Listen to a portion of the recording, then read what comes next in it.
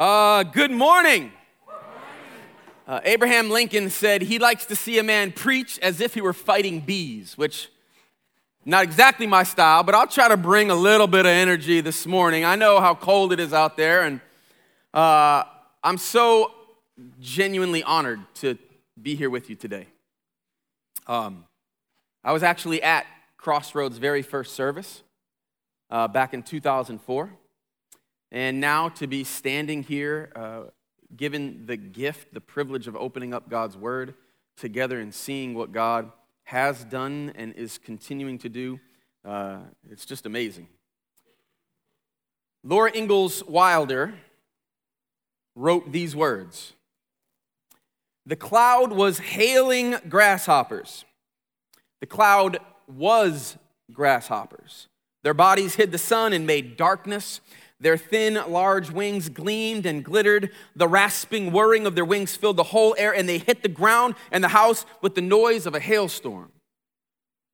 She wrote these words because in 1875, when she was like 12, 13 years old, growing up in the prairie of the Midwest, the United States had the largest locust swarm ever recorded in human history.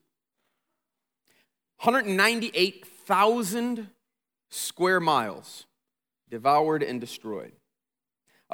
They estimate the swarm of locusts to be somewhere between 4.5 trillion up to potentially 12 trillion grasshoppers. The grasshoppers themselves, they estimate, would have weighed several million tons, and they devoured everything. Farmers' crops, fabric, clothing. They estimate about $200 million in damages back in 1875 money. That's $4.5 trillion in damages and losses today.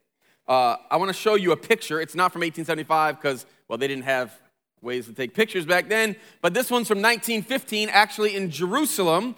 Another locust plague that happened, but not nearly as bad as the one in 1875 in the U.S., and you can see what it does. Completely stripped everything bare. It's not a great picture because in 1915 they didn't have iPhones, but you get the picture of what it would have felt like, what it would have done, the devastation. Wild West Magazine said this about the 1875 locust plague that hit about 7 or 8 of the Midwest states. It says, "The locusts soon scoured the fields of crops, the trees of leaves, every blade of grass, the wool off sheep, the harnesses off horses, the paint off wagons, and the handles off pitchforks. The locusts, farmers grimly quipped, ate everything but the mortgage." Now, when I first read that, I was like, well, that's hyperbole, right? It's like overspeak. He's trying to make a point. And then I was doing some more research on this 1875 plague, and I found out that what was said there was no joke. That stuff literally happened. The locusts ate wool off of sheep. They didn't eat the sheep, okay? Don't worry. It wasn't like they was just eating off sheep. But they actually ate the bridles off of horses. I was like, okay, now ain't no way they're eating wood like pitchfork handles. But it's true. They said a number of different farm utility things that had wooden handles were actually gnawed down. I don't think they were completely eradicated, but you got to just start to put yourself in that place, right? Because we don't really have anything in Michigan that we can compare it to.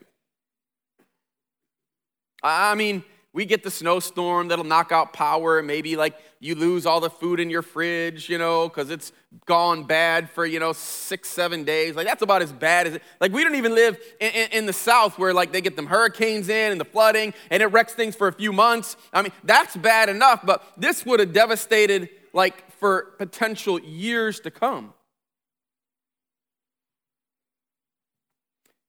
Our text today is out of the book of Joel. If you have your Bibles, you can start looking for it. Probably going to take you a while. It's okay. Open up to the table of contents, find the page. You can open up there, or if you're even smarter, pull out your phone and just type it in that way. We are in a series on the minor prophets. Rod kicked it off last week. I told Rob, I was like, Rod, I just said Rob. I knew I was going to do that. Sorry, Rod, wherever you're at. I told Rod, I was like, bro, like, I'm super, like, honored and humbled that you'd invite me to open up the Word. But next time, bro, don't invite me during a Minor Prophet series. Like, give me like a softball, man. This is like some crazy curve he threw at me. But I'm excited about it, even though it's not the book of Jonah. Because if it was the book of Jonah, friends, like, you would have been so impressed with my balloon animals. Like, I'm telling you, like, it would have blown your mind. But with the book of Joel, we actually open up to the text in chapter 1. Now, before I dive in, though, I want to tell you a few things that we know and a few things that we don't know, all right? When it comes to this particular book, there's actually more we don't know than we do know. We don't know who Joel is, all right? Joel is a pretty common name back then. It's kind of like being named John today, okay? Sorry, Johns of Crossroads. Pethuel, his dad, also a common name. Not so common today, but would have been a common. So we don't know who he was. We don't know if he could be one of the earliest prophets to write. He also could be one of the latest prophets to write. We're not exactly sure. We also don't even know what was going on in Israel at the time for God to send the plague. And the plague of locusts that we're about to read about don't simply tell us the whole story anyway. It's actually a way that God is looking to get their attention. And we're not exactly sure what was going on for God to want to do this. A couple things that we do know, we're fairly confident that he writes the book from the city of Jerusalem. We think it's probably a later time frame, maybe like 400 BC, 450 BC. But the only reason we think that is because it seems as though he's writing only to the nation of Judah, which, if you remember from last week, Rod explained how the nation had been split in two at some point. All right, the northern nation was called Israel. That was the 10 northern tribes. The southern nation was called Judah. It was the tribes of Judah and Benjamin. Jerusalem was in the southern nation. And so we think that's where he's writing from, and that's who he's writing to. And so we think it's probably one of the later ones, but we're not 100% sure. We do know that there was a locust plague that was sent, and that it was sent by God. And we do know that God was using it to call his people back to him. Joel chapter 1, starting in verse 1. The word of the Lord came to Joel, son of Pethuel. Hear this, you elders. Listen, all who live in the land. Has anything like this ever happened in your days or the days of your ancestors? Tell it to your children. Let your children tell it to their children, and their children to the next generation. What the locust swarm has left, the great locusts have eaten.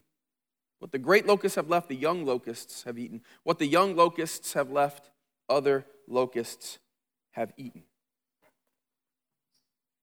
It's all gone. All right, we don't know what the great locust and the young locust and the other locusts we're not exactly sure what he was trying to describe with that. Most likely, as he writes and often does in any of the minor prophets, there's lots of poetry and hyperbole that's used. His point is that it's gone, like all of it. In fact, if we were to continue to read, we would find that the oil was gone.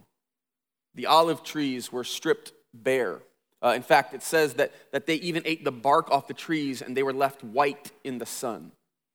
The fruit is gone, the wheat is gone, the wine is gone, even the seed to plant next year's harvest is gone.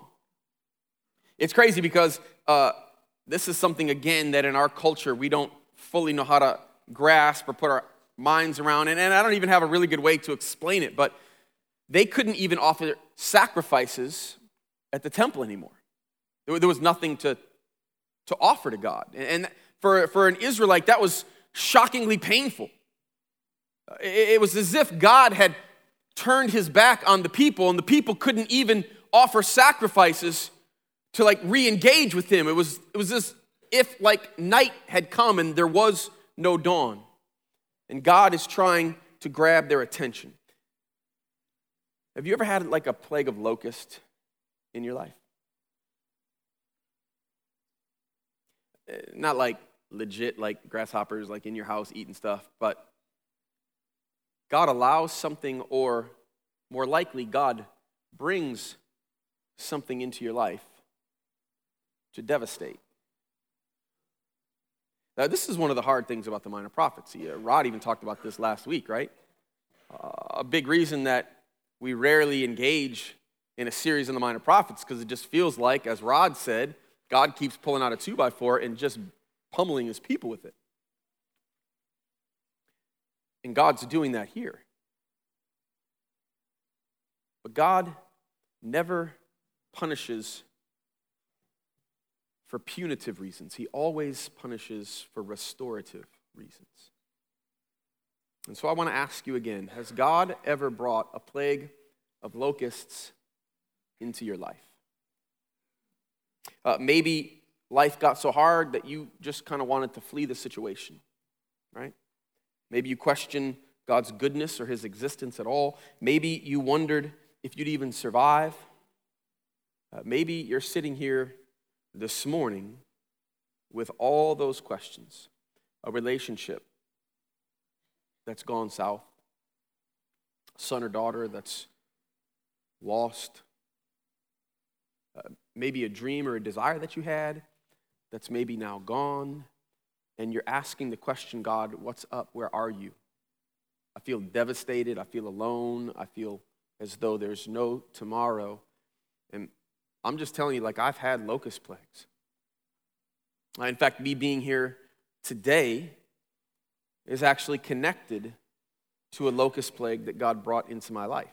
It's a bit of a winding story, but I told you I was actually here back in 2004. Well, not here because it wasn't here. It was over at Walker Charter in the gymnasium, and I feel like my wife and I had a very, very small part in seeing Crossroads planted. I was on staff at Calvary, went there back in 2001. Back in 2003, this cat from Chicago shows up, Rod Van Dutchema. And I was like, he's home, like, welcome back, brother. And Michael had been a friend of mine, and he and Rod had this dream to plant this church, Crossroads, and I remember just really liking Rod a lot. We hung out, got to know him over the about 9 months that they officed out of Calvary before Crossroads was launched, and because we loved them and were excited about the vision that God had given to them, we're like, hey, we want to go and be a part of this. We want to encourage them if we could, and so we were there that first Sunday, and it was amazing. It was super cool to see and watch, and there's probably some of you in here that were there as well on that very first Sunday, but the vast majority of you were not, right? Because of what God's done, move through his Spirit that he continues to do to transform people through the life of this church. Well, you guys don't even realize it, but you actually had a part in the starting of local church. I know you're like, man, that's a weird name. Yes, it's a weird name. We know. We get it. But we met here in this building on Sunday nights every other week for about 6 months, where we started to pray and worship together as a launch team. And Crossroads said to us, like, what do you need? Like, we want to help you. Now, we already had Ascending Church, Central Wesleyan in Holland. But Crossroads said, like, we want to be one of your aunties, all right? You got a mother, like, we get it. And you're like one of our aunts, okay? There's a few churches here in GR that said, we want to be an aunt to you. Like, we want to help you all. We want to support you. Crossroads was huge for us. Calvary Church, who planted Crossroads, and also where I had been on staff for 11 years, was helpful to us. They're like one of our aunties. Mars Hill gave us all of our chairs. We consider them one of our aunties. Another young church plant called Redemption wanted to bless us. And so even though they were only like 2 years ahead of us, they took up an offering and gave us $1,500 within our first couple of months to help with some children's ministry needs we had. Like, we've got a bunch of aunties, and we love that. But you guys were a big role in that. You might not even know it, but the way that you give, the way that you serve, the way that you allow God to speak to you and are willing to be obedient, because of that, you had a hand in launching us. You might not have even known it. And yet you did. And part of that is kind of how I wound up getting to come and share with you today, but it actually goes back to a season of locusts. You see, I had been at Calvary for 11 years, and after 11 years, we just sensed that God was calling us to serve at another church out on the lakeshore. God had been speaking some things for about a year and a half, actually.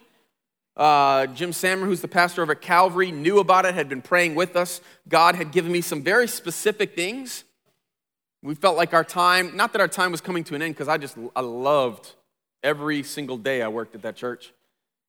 But we felt like God was saying, hey, I've got something else. And so as we prayed about that, I felt like God say, I know where you're at. I'll come find you when I'm ready. And I'm like, all right, Lord, that's cool. But like, how's the other churches going to know? Like, shouldn't I put my resume in here or that about that job? Like, I'll give a little helping hand. I got to help you out, Lord. God was like, just shut up and I'll get you when I'm ready. And I was like, all right, fine. So a couple things happened. And out of the blue, I get a call from this church.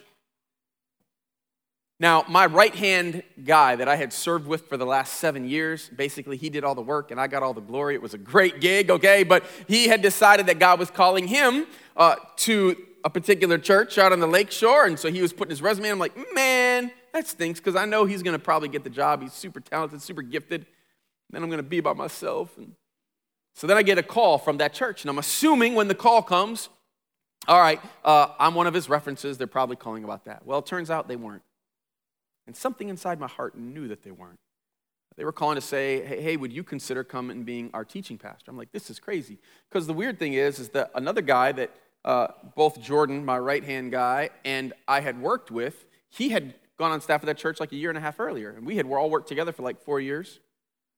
Then Jordan got hired out there, and a month later, I was hired. And then within 3 months of me coming, some things went down. But before I get there, let me explain what happened in the interview process. You see, they were looking for a teaching pastor. I was like, okay, teaching pastor, lead pastor, senior pastor, different names for the same thing.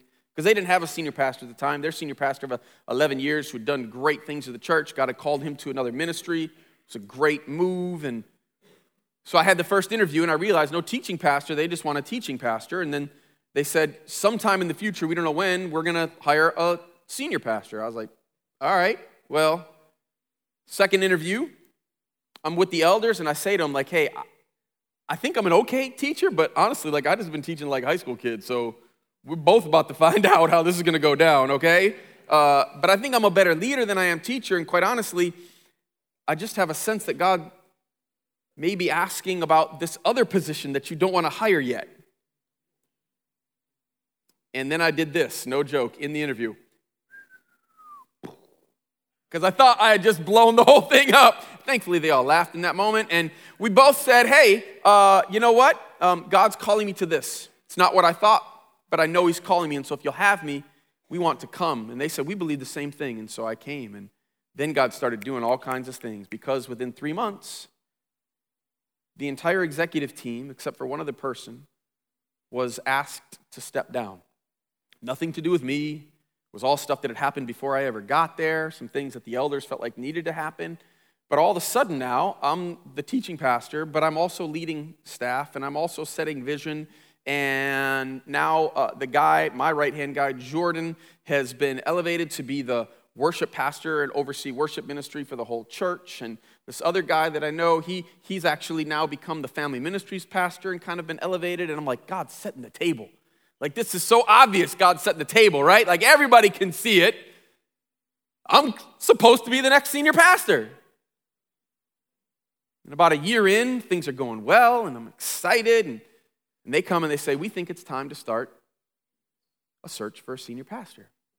And I'm like, bing, bing, bing, bing, bing, bing, you know? And I say, okay, that's great. Now, the whole time I'm expecting, right? I even feel like God has maybe spoken to me about this.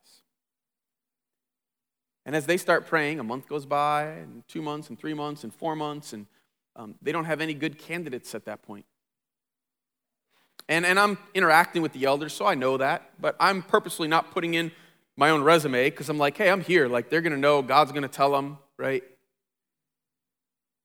And then 6 months in, they come to me and they say, we've got a guy that we think might be the senior pastor, and my heart sinks.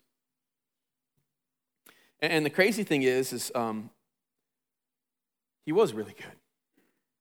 He was older than me, had more experience than me, had a great vision for the church. And more than that, God called him. It's really crazy when I say it out loud because it's just flat out embarrassing. But I used to think I didn't struggle with pride, okay? I know, as soon as you say it out loud like that, like it's like, oh my goodness, bro, really? But I used to think that just wasn't really my issue, okay? Because like, I grew up in Flint. Like I wasn't a kid you'd have like bet on when I was in middle school, okay? Like you wouldn't have been like, well, he's going somewhere. All right, so everything that God's ever given me, like I've always recognized that it's only His grace. God has given me any gifts that I have. It's not because of how great I am or how awesome I am. But here's the thing, though. Because God kept allowing me and placing me in positions of leadership, when you're at the top, you don't have to work at being humble. Like being humble is easy when you're at the top, right? You stop practicing it. Not on purpose. You just as easy. But the problem is when you stop practicing something, you don't begin to realize how that's actually being lost in your life. You don't realize all the ways that you start to feel entitled to things and about things. And so when they hired a new senior pastor and he came in, I had to step back from all the things that I thought I was supposed to do, all the things that I enjoyed doing, all the things I felt called to do, all the things that I felt like I was good at doing. He had a vision, and it wasn't mine. He decided what we were going to teach, not me. He decided how often I was going to teach, not me. He led the staff, not me.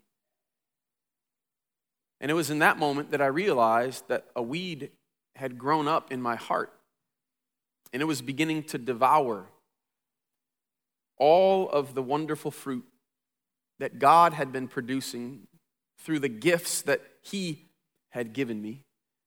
That weed sounded a lot like pride.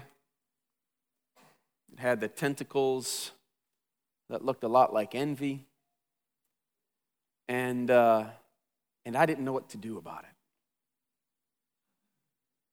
I was great publicly. Like I was fine. Like I supported him publicly. I was for him. Anything that he asked me to do, I was doing. But inside, I was dying. I was not healthy. I was not giving him my heart, which actually meant that I wasn't giving God my heart, right?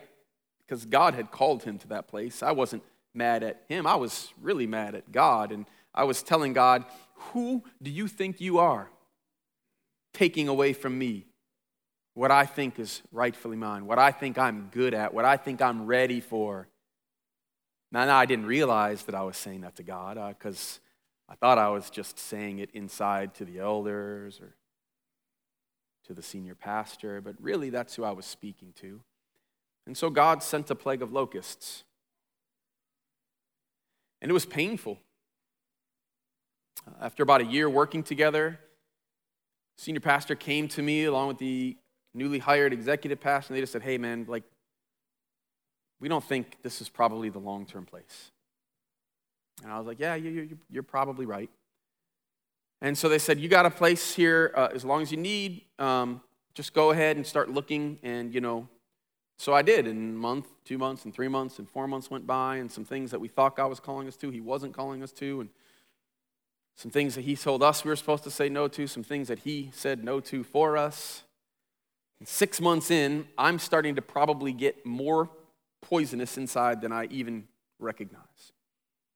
And they have to come back to me and say, look, we can't keep doing this forever. Like, we need a cutoff.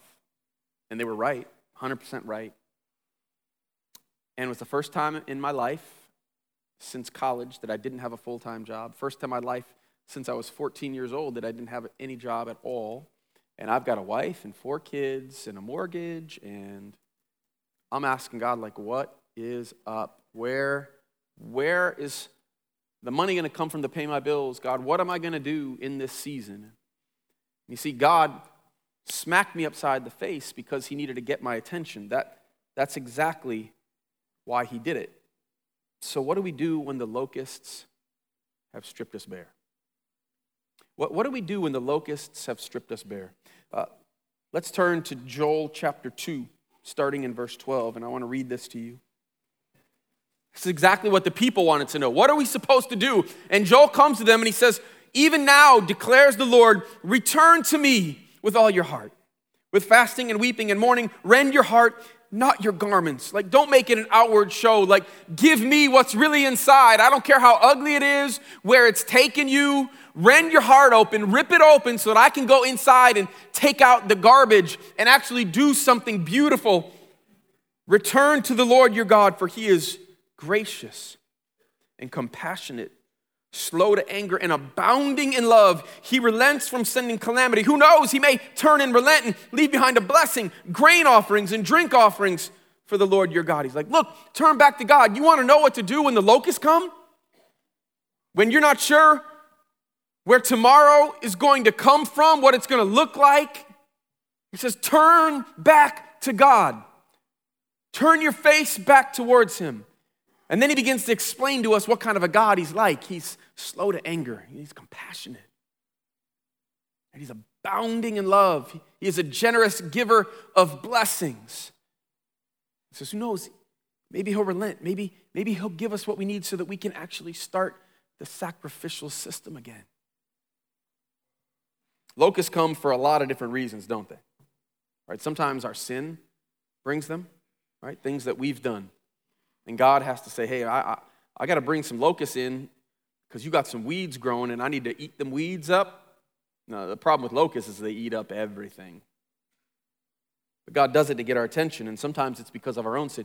But let's be honest, sometimes it's not because of something we did, it's because of something that somebody else did to us. And sometimes it's not even that easy.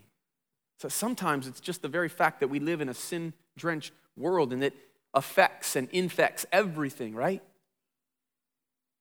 And those locusts come into our life and we wonder, God, okay, what's up? Where are you at? There's a guy, his name is Dr. Paul Brand. Dr. Brand was a medical doctor, got his license to practice, I think, in like the late 30s, early 40s. He grew up in India because his parents were missionaries. He wound up becoming a world-renowned surgeon, pioneered a whole bunch of different techniques, but his main focus was with people with Hansen's disease, or leprosy, commonly known as. And so God called him back to India, and he actually learned some things about leprosy. Up until that time, they actually believed that the disease somehow was what rotted your flesh away, and that's why people would become disfigured and eventually ultimately die from the disease. And what he found is it's not the disease that rots your flesh away. What it actually does is it removes pain receptors so that you can no longer experience pain. And so you would step on a rusty nail, but you wouldn't know that you stepped on a rusty nail. And so then you would get infected, and that's actually the issue. Dr. Brand realized that pain is actually a gift. In fact, he wrote a book with Philip Yancey called The Gift of Pain, and in that he says this. He says, pain is not the enemy, but the loyal scout announcing the enemy. Pain truly is the gift nobody wants. Pain is not the enemy, it is the loyal scout announcing the enemy. You see, when God brings locusts into our lives, it's not simply because he's angry and he's so excited to be able to smack us with a 2x4, right? He wants to bring pain into our lives. Why? So that we will stop and take notice of where we are, turn to him to experience the life that we only can find within Jesus. Nobody likes pain, but I'm super grateful for it, right? Because if I touch a hot stove and I get some pain on the tips of my fingers, I know to pull that thing back, right? If I didn't have that, I would just rest it right on there and burn my hand off. Look, pain is an important thing. Pain matters, and God uses pain. It's actually a gift God has given to the human body, to the humankind, you and I. It's an important gift and one that he likes to use. Now, the entire book of Joel hinges on verse 18 because the people actually listen to what God says, right? Pain often makes us listen. In fact, I've heard one person say, God whispers to us in our pleasure and shouts to us in our pain. The people hear it, and if you were to read verse 19, you would see that the Lord replies to them, I'm sending you grain, new wine and olive oil enough to satisfy you fully. Never again will I make you an object of scorn to the nations. It's like, look, you turn back to me and I'm going to do for you what you can't do for yourself. I'm going to make things grow again. New wine, oil, grain. You see, God removes the locusts, and he brings the rain that's necessary for all these things to grow again, things that they thought were lost, things that they didn't even think could come back again. You see, that's what God does. God resurrects, restores, redeems things that you think are beyond hope.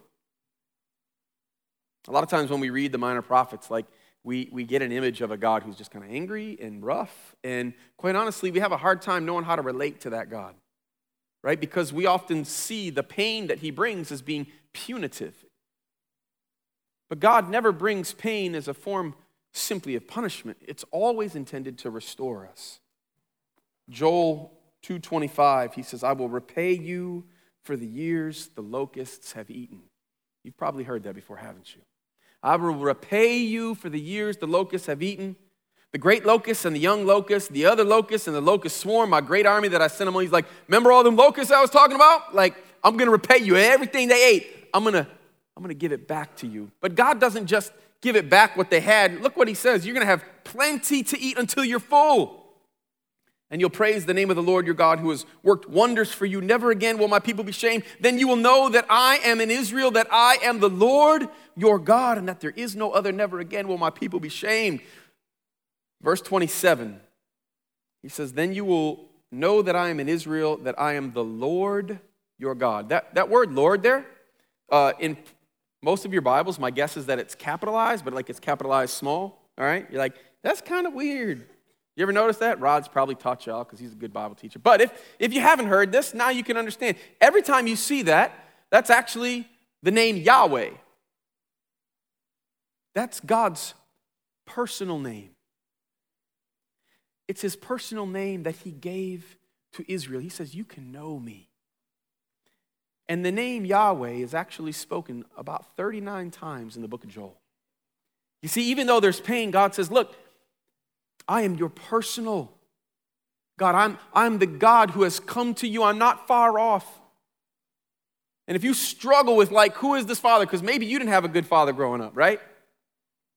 I wish it was the case that all of us had like amazing fathers who were never hard on us or difficult. And so, because we often get our understanding and our view of who God is based upon our father. All the dads are like, oh, snap. Yeah, oh, snap. That's right. We got some work to do. Jesus helps us understand who our father is, though, what he's actually like. And he does so in Luke 15. And we're going to read that in a minute, but it's a story that you've probably heard 100 times before. It's the story of the prodigal son. It's this young cat. He's probably in his like late teens, early 20s, and he comes to his dad, and he's like, yo, Dad, I'm kind of sick of like the rules that you guys have been laying out. Like, I'm ready to handle my own business, and so I'd like my share of the inheritance now, please. Which was a not so subtle way of saying, Dad, I wish you were dead. Which is incredibly arrogant, completely shameful for a son to say that to his father. Would have been unbelievably embarrassing in the community. And what was even crazier is his dad said, okay. I mean, his dad would have literally had to go and sell parts of the family's property to be able to raise the funds to be able to give to his imbecile son who's shaming him in front of everybody, and yet he does it, and the son gets the money, and he's like, peace. Text says he goes out to a foreign land, a land far away, and your boy lives it up, like straight wildin', all right? Like he's dropping cash on like fast women and fast chariots and like Gucci robes, and like he's got it all, man, and he's living the high life, okay? And the money starts to run out, though. And as the money runs out, so do the friends. They're like, oh, he's actually not very cool without his money. And then a famine hits, and he's got nothing. And he's a foreigner in a strange land, and nobody's willing to give him anything, and the only thing that he can do is find a job feeding pigs, which Jesus knew when he said that. People be like, oh, dang. Like the worst thing you could do as a Jewish man, feeding pigs, wishing you could eat what they were eating. You can't even eat what pigs eat. And the text says, and then he came to his senses and thought, I will return to my dad, and I will ask him I will ask him if he'll just make me like one of the servants. In fact, he concocts a plan. He's like, I'm going to go to my dad and I'm going to say, Father, I have sinned against you and against heaven. I'm no longer worthy to be called your son. Like, don't even call me son. Like, I get it. I know what I've done. But I know that your servants, they have food on their plates. And could you just make me like one of them so that I can just have food to eat? And we pick up the text, Luke 15, verse 20. So he got up and turned toward his father. But while he was still a long way off, his father saw him and was filled with compassion for him. He ran to him, threw his arms around him, and kissed him. The son said to him, Father, I've sinned against heaven and against you. I'm no longer worthy to be called your son. But check out what happens. He can't even finish what he intended to say because daddy cuts him off. He says, the father said to his servants, quick, bring the best robe and put it on him. Put a ring on his finger and sandals on his feet. Bring the fattened calf and kill it. Let's have a feast and celebrate, for this son of mine was dead and is alive again. He was lost and is found. So they began to celebrate. They began to celebrate. You ever wonder what kind of a God is? What kind of a father he is? When God brings pain into our lives, it's not simply to hurt us. It's not because he gets some sort of sick joy out of seeing his people squirm. It's because he knows that the place that we find blessing is in his presence. That's where we find blessing. It's in his presence. And that's the kind of father that he is. He brings pain so that we turn back to him. And when we turn to him, he's looking. I love that in the text. He's scouring the horizon, just waiting for his daughter, for his son to turn back to him. And when we do that, he comes running like a Jewish man didn't run back then, okay? You don't hike up your robes and start running. Like, you walk stately and slowly. But he doesn't care. He's like, oh, my son, right? Like, he's after it. Why? Because that's the kind of God that he is. That's the kind of God that he was for Israel. It's the kind of God that he is for us today. He's a God who wants to restore and redeem, but it requires that we turn. We read in Joel chapter 3, verse 18. In that day the mountains will drip new wine, and the hills will flow with milk. All the ravines of Judah will run with water. A fountain will flow out of the Lord's house and will water the valley of the acacias. Do you see the picture of God's just overflowing, generous love? And that's what God did for me. I had 6 months without a full-time job, wondering what God was up to, what he was going to do. But as I turned towards him, confessed what I was and what I was not, he lavished his love on me because that's the kind of father he is. And the whole winding road thing meant that 6 months later, Central Wesleyan out in Holland said, hey, we believe God's laid a vision on our hearts to plant churches, and we want to be a family of kingdom-minded, missionally generous churches. And they said, would you come and be that person that we want to send out? And that's exactly what I had really been hoping God would allow me to do, but I wasn't sure if it would ever come to fruition. And I thought it was a little crazy anyway, because I'm like 40 at that time, and I'm like, Lord, like, church planting, that's like a young man's game. Like, you got to be a little stupid to do that, okay? Like, I should know better by now, but God said, hey, I know what I'm up to. I know what I'm doing. And I think I have the best job in the world. And I love it. And I love the fact that I get to pastor that church and see life transformation continue to happen.